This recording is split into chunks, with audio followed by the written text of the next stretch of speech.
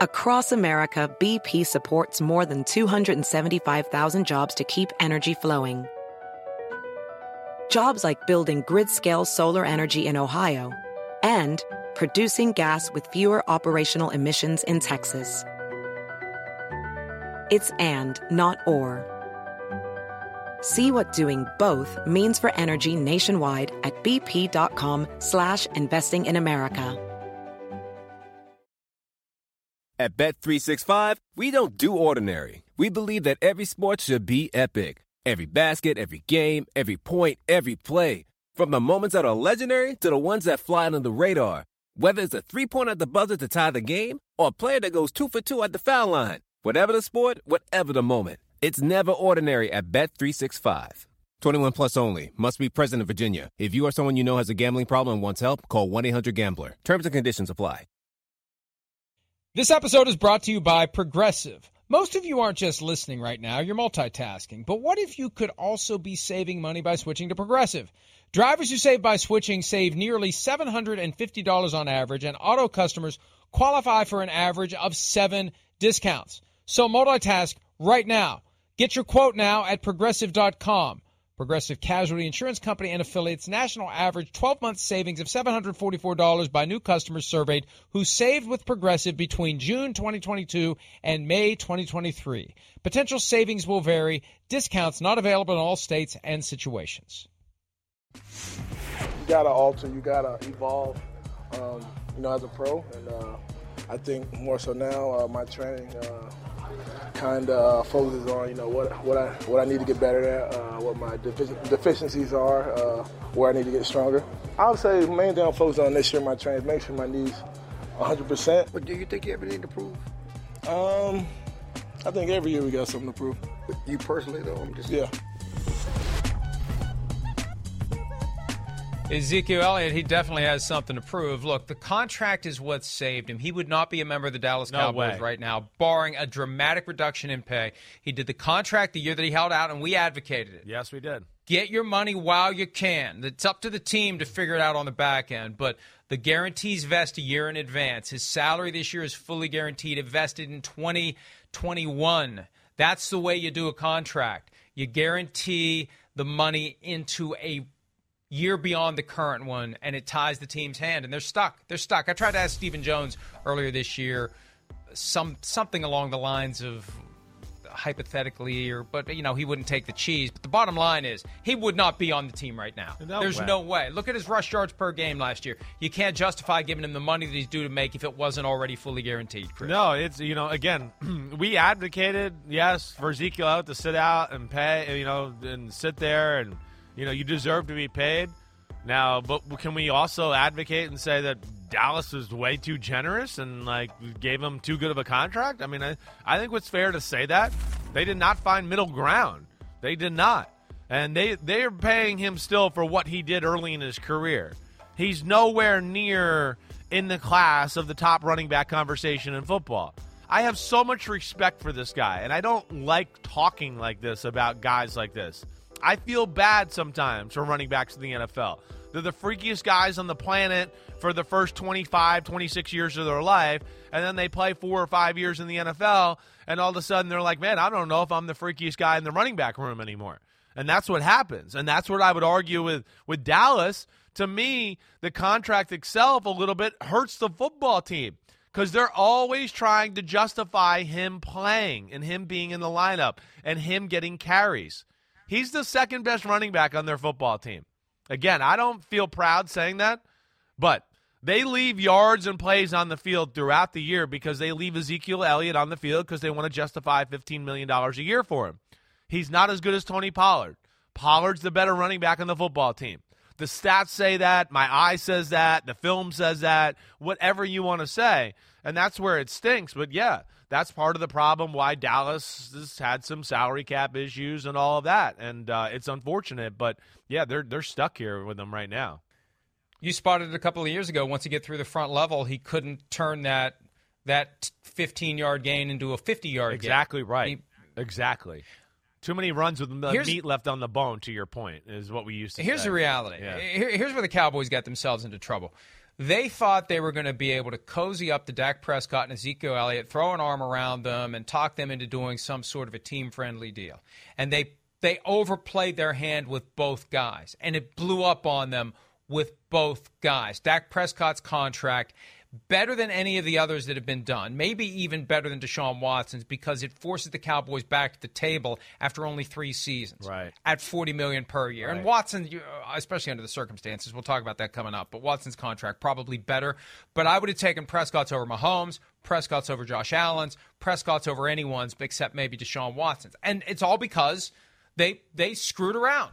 They waited too long and thought they could talk him into taking less than what he was worth, and they ended up paying him even more. Same thing with Elliott. They forced the holdout instead of just paying him and offering him something that would have avoided all of that.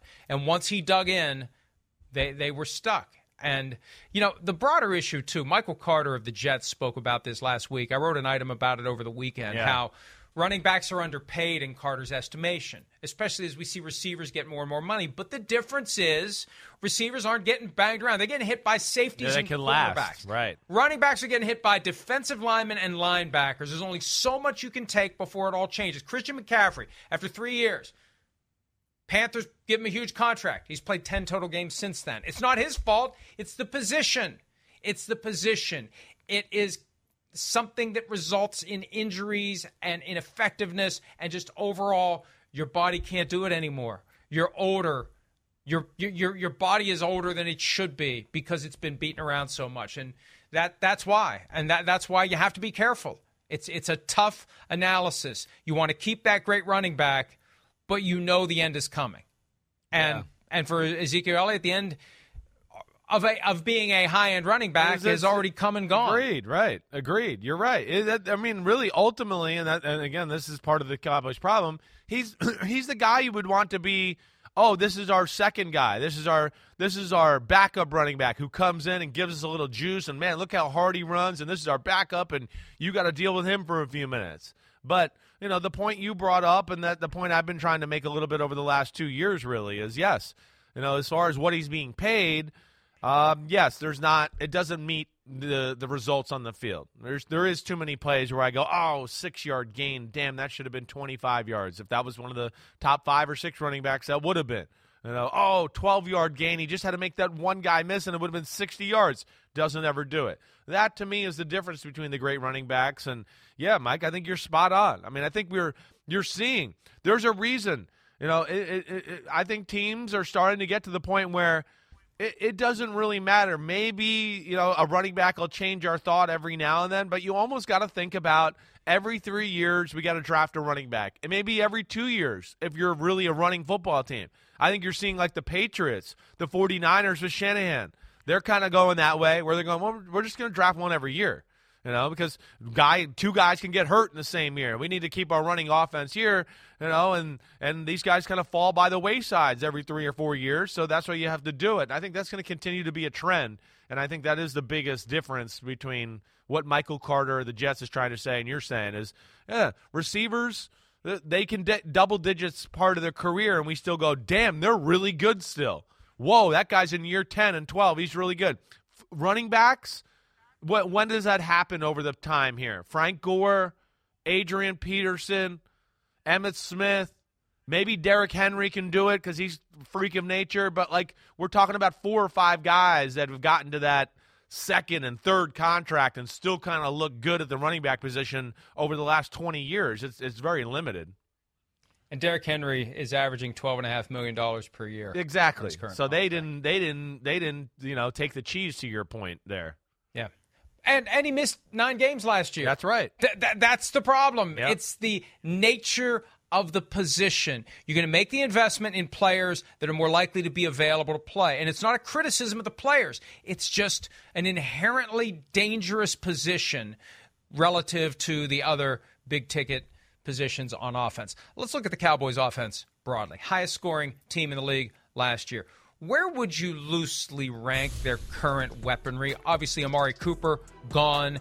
They already are touting CeeDee Lamb as a better number 1 receiver than Amari Cooper was. Collectively, when you consider they have Dak Prescott, Ezekiel Elliott, Tony Pollard, CeeDee Lamb, Michael Gallup, James Washington, new arrival via Pittsburgh, Dalton Schultz at tight end, Where would you put them in the league? Are they still a top third unit to you? I think they are. I do. I think I look at that and go, it's still an impressive group there. There's no question. I mean, yeah, they lost Cedric Wilson and Amari Cooper. So what? I mean, Gallup's going to be coming back from injury. I know that. But, man, he's about as good as number 2 receiver as you're going to find in football. And I think he could go on teams and some teams, and you go, well, he's our number 1. He's legit. So that's pretty damn good. Dalton Schultz is a hell of a tight end. He can do it all. And even though I know we said what he said about Ezekiel Elliott, he's effective. And I really like Tony Pollard, who's extremely explosive. I mean, maybe the most explosive guy on their offense with the ball in his hand. So offensive line, a little overrated, but still good. So I don't know, Mike. I still think top third for sure. You feel that way? Yeah, I think the offensive line is the key here. That's where we've kind of seen some issues. And we do that all the time. Yeah. Team has a great offensive line. And if it's like spectacular, then we really notice it. But for the most part, the stars overcome the conversation of, well, they got a pretty good offensive line. And when they have a bad offensive line, the stars are the ones that get the criticism because they don't have time to operate. They don't have holes to run through. They don't have an opportunity to throw the ball. But how that offensive line performs, that they're kind of trying to retool on the fly, I think that's going to go a long way toward allowing Dak Prescott and company to fully unlock the potential of the offense. But I still think they're top third. Are they top 5? It's all going to come down to that offensive line. I know. I don't think I could go that way. And I think the offensive line, as we discussed a little bit towards the end of the 2021 season, to me was the part that was certainly an issue with their team. Their offense is good. I never looked at it and went, oh, my gosh, wow, it's so special and creative and it's amazing. It's got everything you need, certainly, but the running game needs to happen a little bit. That's, to me, where it fell off a little bit at times last year, where there was no threat. They couldn't really run consistently, and then they had to become too much of a pass-happy football team. And to me, it's just not that creative of an offense to where you can just go, oh, they're just going to drop back and throw, for 4,800 yards every year and win all the games that way. No, I don't think they're that talented or that explosive on that side of the ball to just win that way. We are moving toward the top half and squarely into the top half, the Chris Sims Top 40 Quarterback Countdown. We will continue that next with one quarterback in particular that, depending upon what mood I'm in, I will either agree or disagree with the placement of that specific player where he lands. You'll find out next, not that you need to know, when PFT Live continues right after this. Kirk Cousins, he has pushed himself to a higher level, and I think it's going to continue. Oh, baby. I can't believe I just saw you pick Kirk Cousins. I mean, the love-hate continues. I love him. He's your guy. Follow him. I love him not. Kirk Cousins is kind of a dork. I love him. I don't think the gap right now between Kirk Cousins and Patrick Mahomes is as broad as people would think it is. I love him not. Shanahan says you've got the right quarterback there. Not everybody can see that. He's right about that. But oh yes, it's Kirk Cousins. Welcome back. How are you? Good to see you. Have a seat. Grab a microphone. Let's just rag on Florio this whole He's segment. Been looking forward to this from the moment that they said he'd be joining us. He will not let me hear the end. Oh, I can't wait. I'm going to get him all fired up. He's going to beat you up before he leaves. Kirk, welcome back. How are you? Thank you. There he is, Kirk Cousins. Were you what comes in? Did you get in my secret stash and smoke all of it when you made that comment that Mahomes and Kirk Cousins were similar or not that different? What were you doing? What were you smoking? What were you on? It was my words were taken out of context. That's right. Okay. And actually, it was during a stretch where he was on fire, phenomenal. Yes, I know. He was phenomenal. Right. And he's phenomenal enough to be at number 16 on the Chris Sims Top 40 Quarterback Countdown, right smack dab in the middle of the pack. And I think that's fair. Thank you. Oh, that's well done. How did they see my tattoos? But there it is. There it is. Chris Sims. That's not Chris Sims. This is Kirk Cousins, number 16 on the Chris Sims Top 40 Quarterback Countdown. I'm a firm believer that, and he's perfectly in the middle of the pack. Yeah. Because there are things he does really well, but there are important things that would elevate you to the top 10 that he just can't do. When the play that's called goes to hell, he's done. The best quarterbacks can make chicken salad. Kirk Cousins crumbles and falls. He doesn't have the athleticism or the creativity to run away from pressure. Yeah, that's what happens, and we see it here. When he can't throw on the run, he can't make things happen. He doesn't know what to do. It's just live to play another day, and the blocking has something to do with it. But when the blocking's not always going to be there, and those plays are the ones that can kill you. Those are that one play per game. When the blocking isn't there and Kirk Cousins does something stupid with a ball is the thing that's the difference between potentially winning and losing. Yeah, I don't disagree with you. I think, that my banner statement when I start off with, Kirk Cousins is the ultimate system quarterback. That's what he is. He is perfect. When you give him a system and give him a ton of advantages within that system and all these coaching points, he could take advantage of all of it. He's very smart. He can process it quickly. That's where he's special. And to your point, when the pocket's clean, you could see. I mean, he can make throws all over the football field. He has a good arm. It's not a great arm, but he throws a pretty deep ball. And he's certainly not afraid to push the ball down the field a little bit. His ability to read coverages and react, diagnose, get ready, pull the trigger, throw the football. When he knows what he's seeing and he's protected, he's as quick as with some of that stuff as there is in the game. You see here, touch, identifying one-on-one matchups, being aggressive that way. That's one of the things I do love about him. You're going to be one-on-one against Justin Jefferson? I'm not going to let you get away with that. I'm going to take it downfield. We're going to go after you. Does the same thing with Adam Thielen when he's in those situations. See here the tight end. That's what I love about it. But there's also times within the normal rhythm of the offense, too, and this Dallas game would be the perfect example where I'd go, wait, when I went back and watched all throws, and one of the things I don't love is, he's aggressive, but there's times where it's not aggressive, where it's he's a little bit where I want to go, the top quarterbacks in football would have put their foot down on the guy's neck here. But, to the point, you brought this up during the year, and this kind of jumped out to me when I was watching all the throws back last week, was the fact of, the Dallas game and some other games where there's plays there, there's people open. But he was going to play that day to go, wait, Dak Prescott's not playing, so I'm not going to take any chances. Well, guess what happened? Dallas hung around and they won the game because Kirk Cousins didn't be as aggressive as you'd like. So you've said a lot of the stuff, Mike. You really have. Yeah, go ahead. That's the tension. That's the tension that was there between Kirk Cousins and Mike Zimmer. Zimmer wanted him to be more aggressive. Yeah. And Cousins, for example, that Dallas game is the best example, the microcosm of the dysfunction in the relationship. Cousins made the calculation that I don't need to take the big chances in this game because they don't have Dak Prescott. We should be able to win it. And Zimmer, apoplectic, that Cousins wouldn't go out there and seize the opportunity to put 50 points on the board. Yes. Dak Prescott's not here. Let's go be the franchise quarterback because the other team's franchise quarterback isn't there. So how will that change with Kevin O'Connell? Yeah. First offensive coach the Vikings have had since they fired Brad Childress. It took them a decade to get over having Brad Childress around to go back to an offensive coach. But O'Connell can only make this guy better. He's not going to make him worse. Agreed. Well, you said it. I mean, the reason he's 16, the system, when it's there and everything's working, he's great. Individually, if the system fails, he's not going to make plays off schedule or be like, oh, the O-line's banged up and they're not as good today or we're missing a receiver. Don't worry, I'll take over. That's not going to happen. And that's okay. There's not everybody's capable of that. But, again, I think to what you heard or you referenced Justin Jefferson a little bit in the quote he had in the paper last week in Minnesota. Listen, that offense is not overly creative.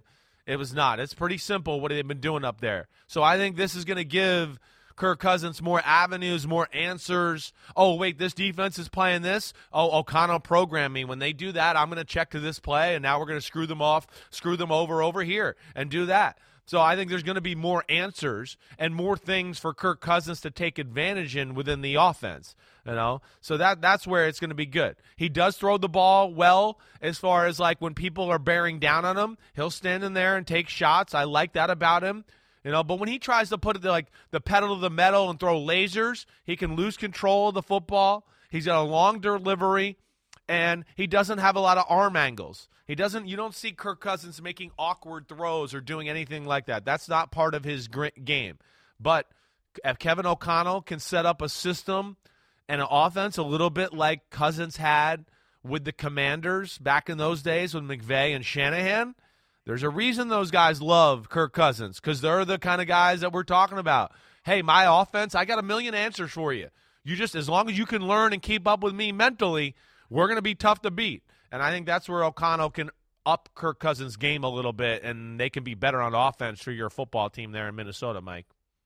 I think that desire to get the most out of Cousins is the main reason why Kevin O'Connell is the head coach and not Jim Harbaugh, frankly. Yeah, maybe. I hear you. I'm convinced of it. So Harbaugh and Cousins does not seem a match made in heaven just on paper, I'm just going to say. I don't know. That doesn't seem like it works. I don't know. Maybe it would have. I'm not. But O'Connell, I think, is right along the lines of that McVay and Shanahan, where they're going to be nerds together. Hey, this guy, his right toe is over here. That means it's cover 4. If his left toe's over here, it's covered. They're going to be all over that stuff. They'll be a perfect match, and I think that's where maybe Justin Jefferson and company could be excited about the offense and Kirk Cousins this year. Landing one spot higher on the list than Kirk Cousins as we move to number 15. The Titans quarterback. When we last saw him, 3 interceptions in a loss to the Bengals in the divisional round. But Ryan Tannehill coming in at number 15. There would be plenty out there who would disagree vehemently with you, Chris, because we have short memories. Yes, we focus right. on what we've seen most recently. Yep. And Tannehill wasn't impressive in that game. And he opened up a few weeks ago about how he needed therapy to get through it and get past it. It's an inspiring message for anyone that's going through adversity. But the reality is the guy continues to be a pretty good quarterback. Yes. We like the coaches we talked about earlier that get taken for granted. Yeah. We just kind of take for granted the fact that Ryan Tannehill just keeps going and going. 10 years into his career, he just keeps going. 100%. I made my banner statement about Kirk Cousins. My Ryan Tannehill statement's a little bit like what you're talking about there. And the first thing if I had to say to defend the guy or just is go, the guy is better than we give him credit for. He is. We just talk about Kirk Cousins, needing a system. Yeah, Ryan Tannehill needs a system, but Tannehill can do stuff to make the system better when it's not working. He makes a lot more big throws and big plays down the field than you realize. It's not a quarterback-friendly offense. They are run the ball, and then it's, hey, Tannehill, can you throw a 20-yard completion? And then we're going to run the ball 7 more times. And then we want you. So he doesn't always get to get in rhythm and bunch of screen bullcrap passes. All his throws are what you're seeing right here. They're usually power down the field. And he is a pretty special down-the-field thrower that way. He can throw within a tight pocket with people around him. He can shorten his motion and sneaky throw it sidearm and stuff like that. And then the athlete himself, as you see here. And this is a guy that he can turn the corner and run 50 yards down the sideline or do this right here. And that's where, that's Josh Allen-ish there. That's why he's a spot ahead of Kirk Cousins. He does have that ability to do some of that stuff there. He's a little bit more dynamic, a little bit more of a playmaker. And, again, I saw maybe a drop in arm power last year, and maybe he didn't manage the games as well as years before. But to your point, Mike, and what you're saying, let's not forget, too, he's done really well. The best player on their team and the way the offense is orchestrated, Derrick Henry missed 9 games. A.J. Brown was hurt and in and out of the lineup a ton last year. Julio Jones was never available. It's not like he was sitting there with a star cast of characters around him, and they still were the number 1 seed. So I know he left a bad taste in our mouth, and he had a few mistakes, but there's still a lot of good in Ryan Tannehill's game for sure, and they're still dangerous with him at quarterback. And they emerged as the number 1 seed in a conference that was chock full of great teams. Right. And that last play, Matt Casey was saying this earlier. I'll attribute the thought to him, and he's right. That last play, if Josh Allen does that, if Patrick Mahomes does that, if we all Rodgers go, whoa. does that, it is on a loop. Right. It is constant. It is viral. But it's Ryan Tannehill, so it doesn't even register. Makes more off-schedule plays than people realize. It's one of the things I got underlined in my notes here. His running is a real threat, but his ability when the play does break down and they run a play-action pass and, there's only 2 guys on the route, he can get out of the pocket and make things happen. It's one of those things you actually go, you should do it more. You're very fast. You're capable of doing those type of things. So there's a lot of good about him. We need to back off him a little bit, all right? He's mentoring Malik Willis, all right, and he's still really good. All right, so there's, again, he had a few bad spots last year. Didn't play his best ball, but this is still, I think, a high-quality starter in the NFL for sure. But that's the problem. Your team week in and week out, gradually climbs to the number 1 seed, and then it all comes falling down in 3 hours on a Saturday afternoon in Nashville. What went wrong in that playoff game that resulted in 3 interceptions for Tannehill? Yeah, the staring down of receivers, and thank you leading me down this road, because this would be probably the negative that I watch the most. Because he's aggressive and he wants to throw the ball down the field. So sometimes when a play is scheduled, like here, play action pass, 2 guys out in the route, all week in practice, he's just going, man, this place for this coverage. We're going to screw them over. And yes, you can see here, eyes are on the guy, never really looks anywhere else but the receiver, and then jams the ball in there. And then, of course, this is the most egregious of all. Interception 1 and 3 of this game were both bad. This was really bad, though, because it's 20 seconds left in the game. The Titans had control of the football game once again. The Bengals were basically incapable of moving the ball at that point. Joe Burrow was getting sacked all the time, and that was one thing we haven't seen from Tannehill over the last 2 years, is him force balls or make those type of mistakes for a Mike Vrabel football team. So those were some of the negatives there. But, damn, there's still a lot of good with Ryan Tannehill, and he's better than people give him credit for. That really is the challenge, though, when you've had that special season and you're on the ropes at home in the divisional round and you're expected to win and you feel the weight of the entire season and everyone in the organization. And that's why he went into that dark place. Can you imagine going into the locker room after the game and even though everyone said all the right things, Ryan Tannehill is going to be convinced that it's his fault. Yes, that's what happens. He's the reason why they lost the game. Right. And that's how football works. The quarterback gets too much credit when things go well and too much blame when things don't. And I would feel responsible. Like if I just hadn't thrown 3 interceptions, we win the game. So it's tough. And you try to find a way to use that as fuel for this year when Derrick Henry is healthy. Even though A.J. Brown's gone and Julio Jones is gone, they've got to find a way to keep going. So do you think they'll work in Malik Willis?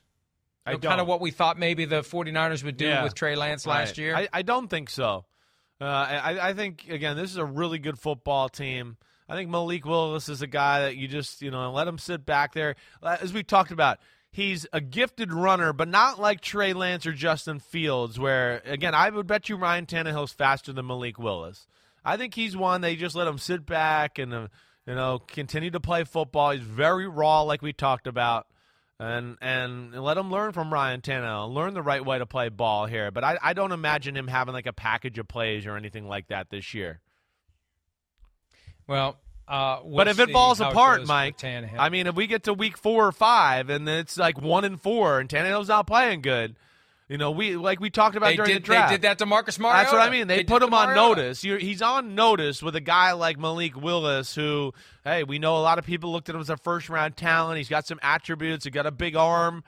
So if it falls apart and it's not going well, he is definitely in danger of being supplanted by, the new, fresh guy in town. All right, let's go ahead and take a break. Baker Mayfield was supplanted by Deshaun Watson. When will we see Deshaun Watson? You could make the argument that certain aspects of the Watson defense are unraveling before our eyes based upon an unfortunate comment made by his lawyer on Friday. We'll get you up to speed on that when PFT Live continues right after this.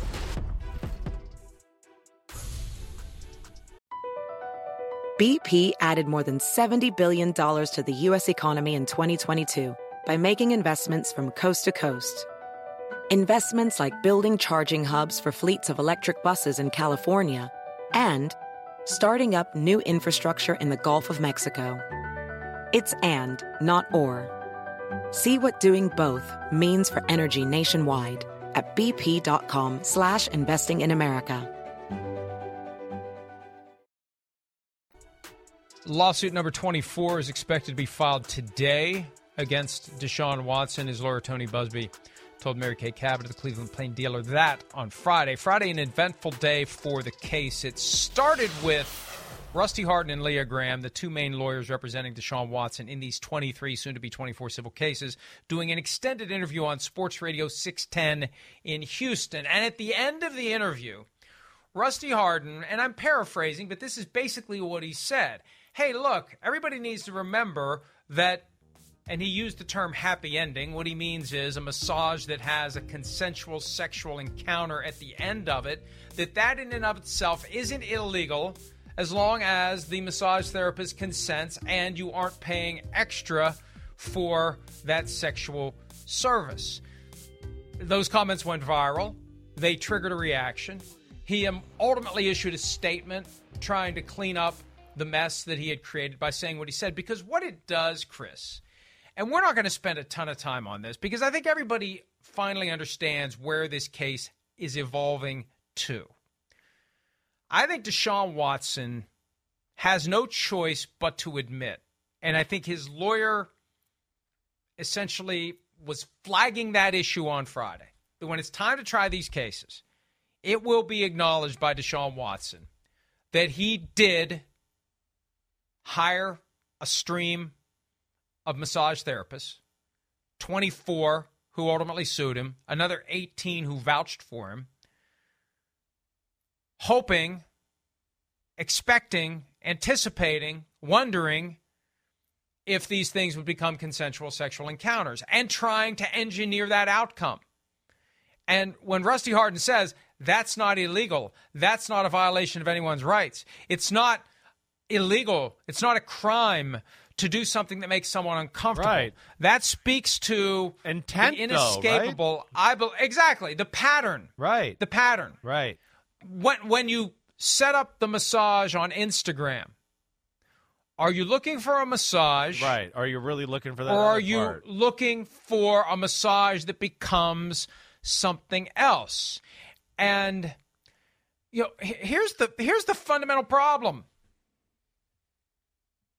It clearly wasn't okay with the vast majority of these individuals who didn't engage in the activity. Exactly. Rusty Hardin's trying to create this impression that this is just kind of the way it is. Well, it happens. Well, the problem is your guy tried to make it happen, and with all but 3 of these plaintiffs, nothing happened, which means they didn't want it to happen. They didn't want it to, yes, right. So it gives credibility to their claim that he did something that left them offended, that left them scarred, that left them traumatized. His effort to cause this thing to take a turn toward a sexual encounter crossed the line with them, as evidenced by the fact that they didn't follow him across that line. The mere fact that they didn't engage in it is evidence that they were offended by the effort to get them to go to that place. And that's why, look, and maybe they're doing it because they have to do it, because they know there's no way they're going to be able to prove otherwise. But, man, I don't know how that was Chris, any good at all. I mean, that to me makes no sense. Like, I don't see. Like, you're literally, again, public opinion, court of public opinion in a real court. I don't see how that comment makes. He's trying to normalize it. He's right. trying to normalize it. I guess so. I think the goal is to start, and I'm not defending his strategy, but it could be, if there's any method to the madness, by talking about it and talking about it and talking about it and continuing to stick to your argument, at some point it becomes normalized. A dynamic we've seen in our political life since somebody took a ride down the escalator 7 years ago this month. If you say it enough, you repeat it enough, as outlandish as it is when you first hear it, it's like, getting used to a hot bathtub. You eventually get used to it. Maybe that's what Rusty Hardin's trying to do. But I think at the end of the day, that's what the defense is going to be. That there's nothing wrong with getting a massage and hoping that it becomes a consensual sexual encounter, and there's nothing wrong with trying to make that happen. That's going to be the defense. And these people weren't genuinely offended at the time based upon their behavior, based upon their text messages. They're going to get into the micro specifics of how everyone reacted and what they said. And that's what they want the media to do. See, they want us to be their surrogates in the court of public opinion that attack the credibility of every one of these claims. They want us to say, well, this person's story isn't holding up, or this person's story. Well, they have access to all the deposition transcripts. If there's something out there that undermines the credibility of these individuals, they need to publicize it, just like Tony Busby is doing with the things that hurt Deshaun Watson. So, look, I'm trying to be objective and fair here, but I have to react to the evidence that becomes available. And if they're going to make the argument that Deshaun Watson saw nothing wrong, and there is nothing wrong with getting I'm saying this is their position. I'm not agreeing with it, but there's nothing wrong with getting the massages and hoping they turn sexual or trying to make them turn sexual. You're walking into a bear trap with that one, I think. You're walking into a lengthy suspension, and it's going to be harder to win the civil cases if that's your position. Agreed. To me, the biggest thing is just the public perception. The NFL, they're putting the NFL, with those comments, you're putting the NFL in a tougher spot. To me, again, there's just things that, like if the NFL comes down too easily on Deshaun Watson, it's comments like this are going to get thrown back into their face. So that's where let's flip it around. Let's flip it around. Yeah. And you know what? People have asked me, why is the NFL taking so long? The NFL likes to wait as long as possible because they don't want to act prematurely because there could be some development that causes them either not to have to act at all or makes their decision easier. And think about this. I hadn't really considered it this way until just now. What Rusty Hardin did on Friday, what he said, makes it easier for the NFL to impose a lengthy suspension. If Roger Goodell, why are they delaying? Yes. Well, maybe they're delaying because they don't know what to do. Maybe they're delaying because Roger Goodell has a faction of people in the league office that think Deshaun Watson should not set foot on a football field until these 24 cases are over, that he should be put on paid leave until these cases are resolved and then suspended without pay. There are people in the league office who believe that. So if he's trying to work his way through this balancing act where you're going to have people who are mad at you if you're too aggressive in disciplining Deshaun Watson, you're going to have people who are mad at you if you aren't aggressive enough, now something happens. Something is said by Rusty Hardin acknowledging the mindset that makes it easier to suspend him for a full year, if that's what the commissioner's thinking of. I between that and the Trevor Bauer thing, I think that this thing is going badly for Deshaun Watson in the court of public opinion, which means it's going to go badly for him in the court of Roger Goodell. Definitely. I'm at the point now where I'm like, there's no way he's playing this year. There's no way. Like, does the NFL really want to deal with that? I mean, okay, so even if he gets suspended, let's say 6 games, I mean, week 9 or 10, I mean, it doesn't matter. It's still going to be a huge story. You're going to have people. I wouldn't be shocked if he's playing on the field and all that if more people don't come out of the woodworks here with this thing. Again, just because they're going to be like, oh my gosh, I can't believe he's playing. I got to speak up about the way I was mistreated. I don't see it. And the NFL wants to talk about the shield and all of that, protecting the shield. Man, I don't know. It's not a good look when we're talking about the highest paid player in football, the best contract in football, halfway through the year. Oh, yeah, it has 24 civil cases coming up on the radar, too. Oh, yeah, great. That's good look for the league. That's where I look at it and just go, like, I would be shocked. I'll be shocked if he plays football this year at this point. Let me make one last point before we take a break, because what Rusty Hardin and Leah Graham have been doing in recent weeks is to try to turn the tables onto Tony Busby, the lawyer representing the 24 women, 23 suits, a 24th coming. And he's been like a Pied Piper, and he's used social media to recruit more clients. And it's all about him getting on TV and him enriching himself by having all of these meritless claims. They argue that individually these claims have no merit. But Tony Busby used his social media platform, and he worked the media to get these people to come out of the woodwork. Okay, here's my problem with that argument. Turn on your TV. You can't go 10 minutes without seeing a commercial trying to get somebody to make some claim against someone, whether you use some product, whether it's a weed eater or talcum powder, asbestos, been injured by a truck. I mean, that's what lawyers do. And when you think about it from the perspective of the massage therapist, who may have no idea that what happened in that session with Deshaun Watson was something that crossed the line for which there could be appropriate and fair compensation, that's how they become aware of it.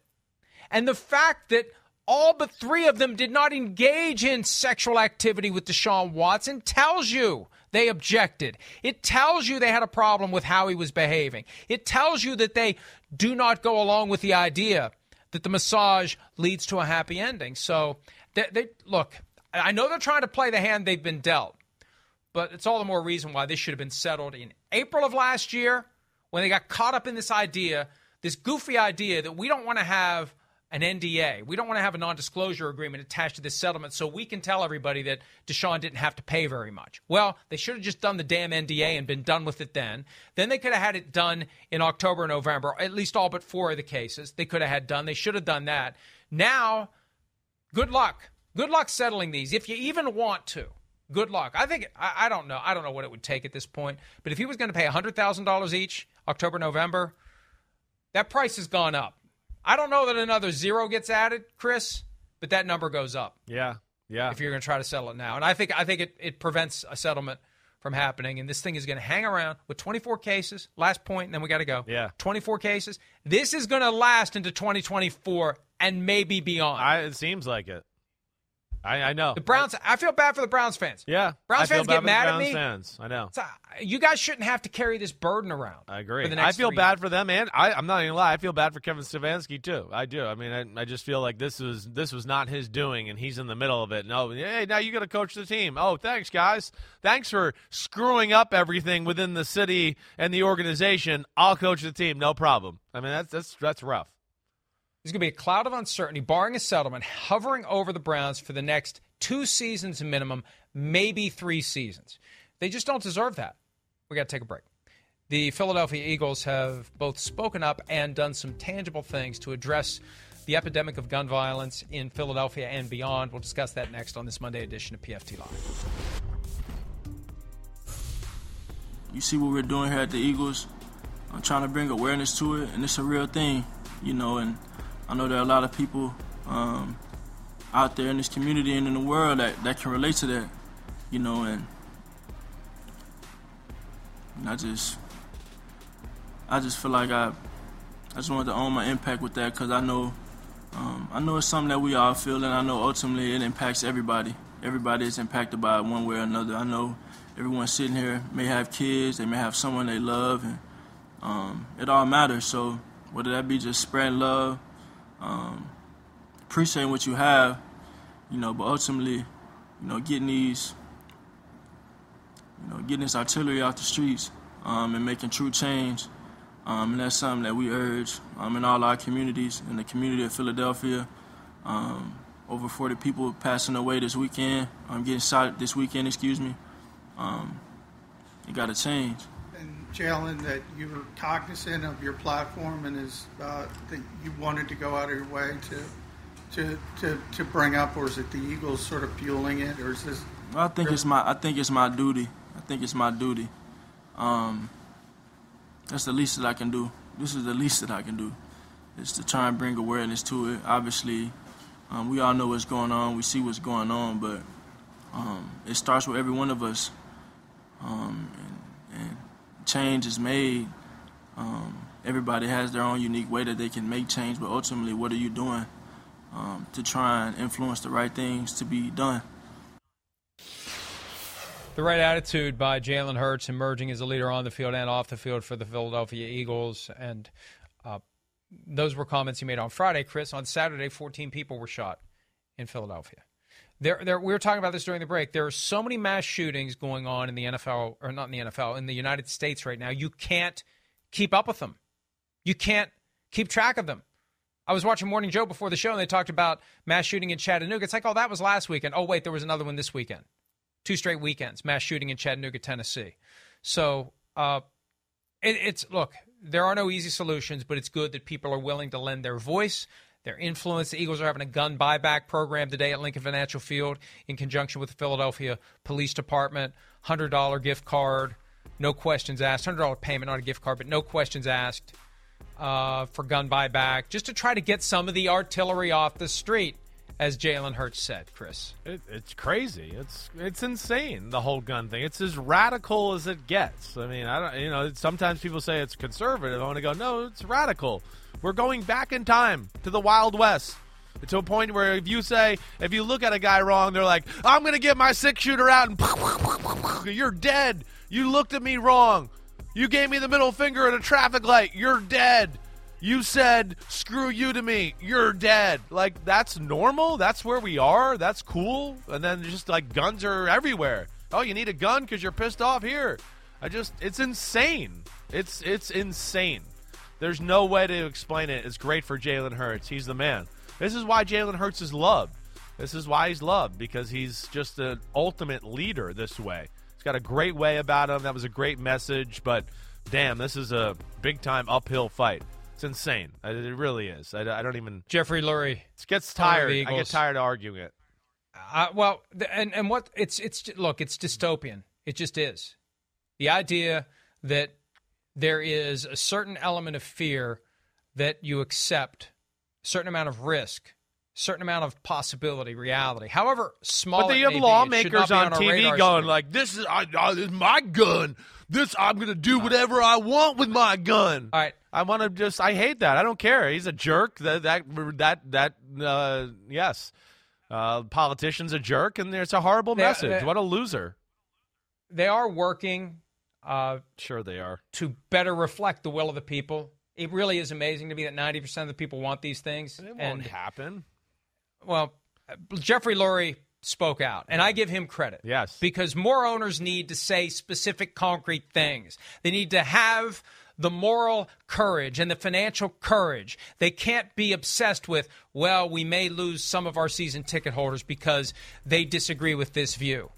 The key is this: enough is enough. Assault weapons loaded with high-capacity magazines are a clear threat to public safety and should be banned, said Jeffrie Lurie. Research shows that if a federal ban was still in place for assault weapons, there would be 70% fewer mass shooting deaths. Additionally, a mandatory universal background check could have a significant impact on mass shootings by ensuring that these dangerous firearms are not getting into the wrong hands. These are things on which we should all agree. There is no need to have weapons of war. And now people argue they're really not weapons of war. They don't give people AR-15s when they go into battle. Okay, they give them something better. They give them something fully automatic. It's still a weapon of war. It's still something that is intended, it is designed, that is built to kill a lot of people quickly.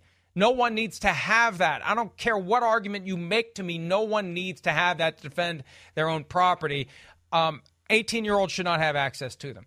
Background checks should be a no-brainer. These are all things that should be no-brainers. Oh, no, but they're not, where do you draw the line? They're 18 now. Well, they drink to 21. Yeah. We can make it 21. But that's the other thing you hear, and it's just stupid. It's one stupid point after another.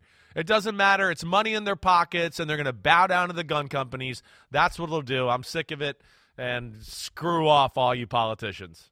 We appreciate the Eagles saying what they had to say, and I'll leave the topic with this one point. A comedian posts a video whenever a mass shooting happens, and I can't remember the guy's name, but I remember the ultimate message. If you believe that you need an AR-15 to protect you from the government, you don't know how tanks work. We'll take a break. We'll have more PFT Live Draft. That's a good one.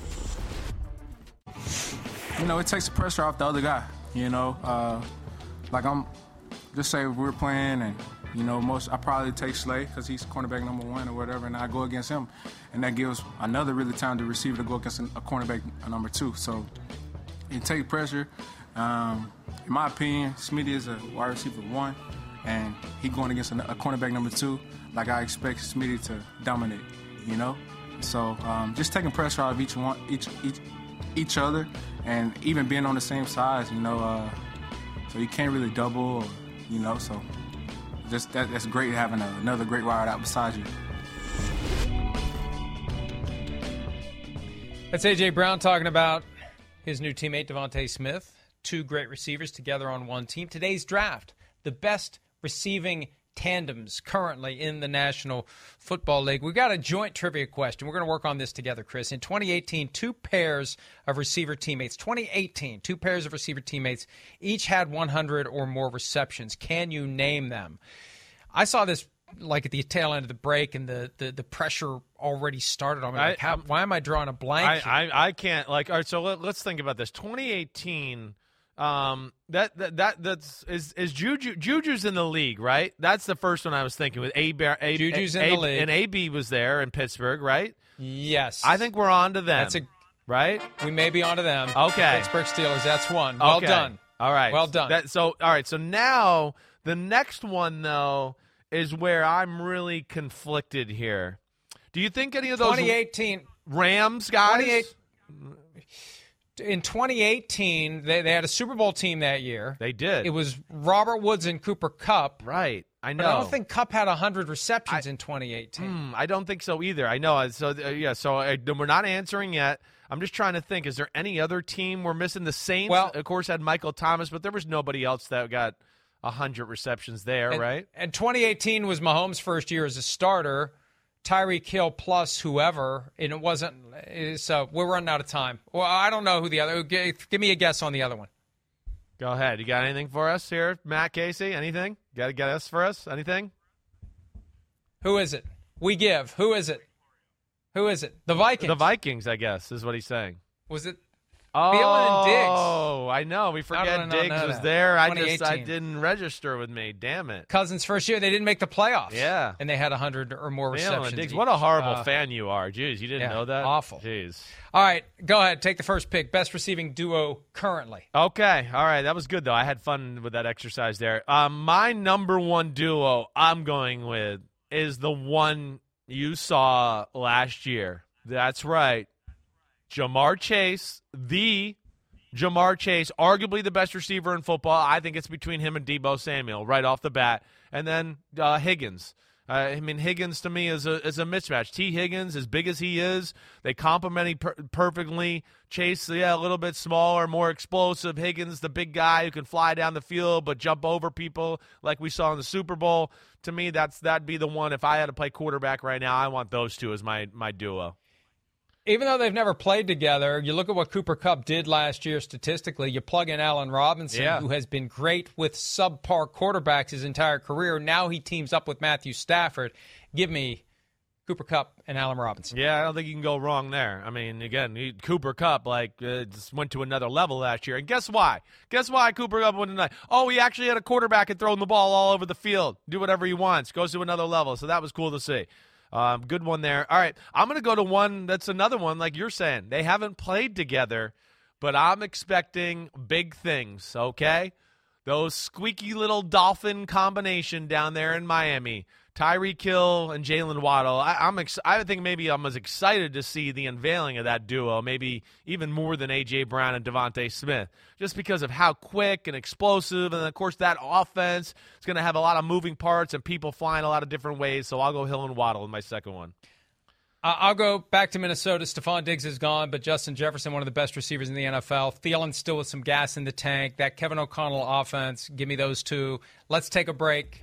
We'll do round 3 right after this.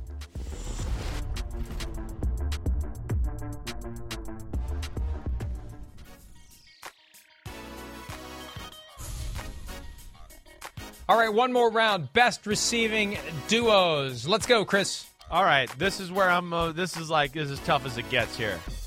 All right, my last one, because, there's some good ones here. Keenan Allen, Mike Williams.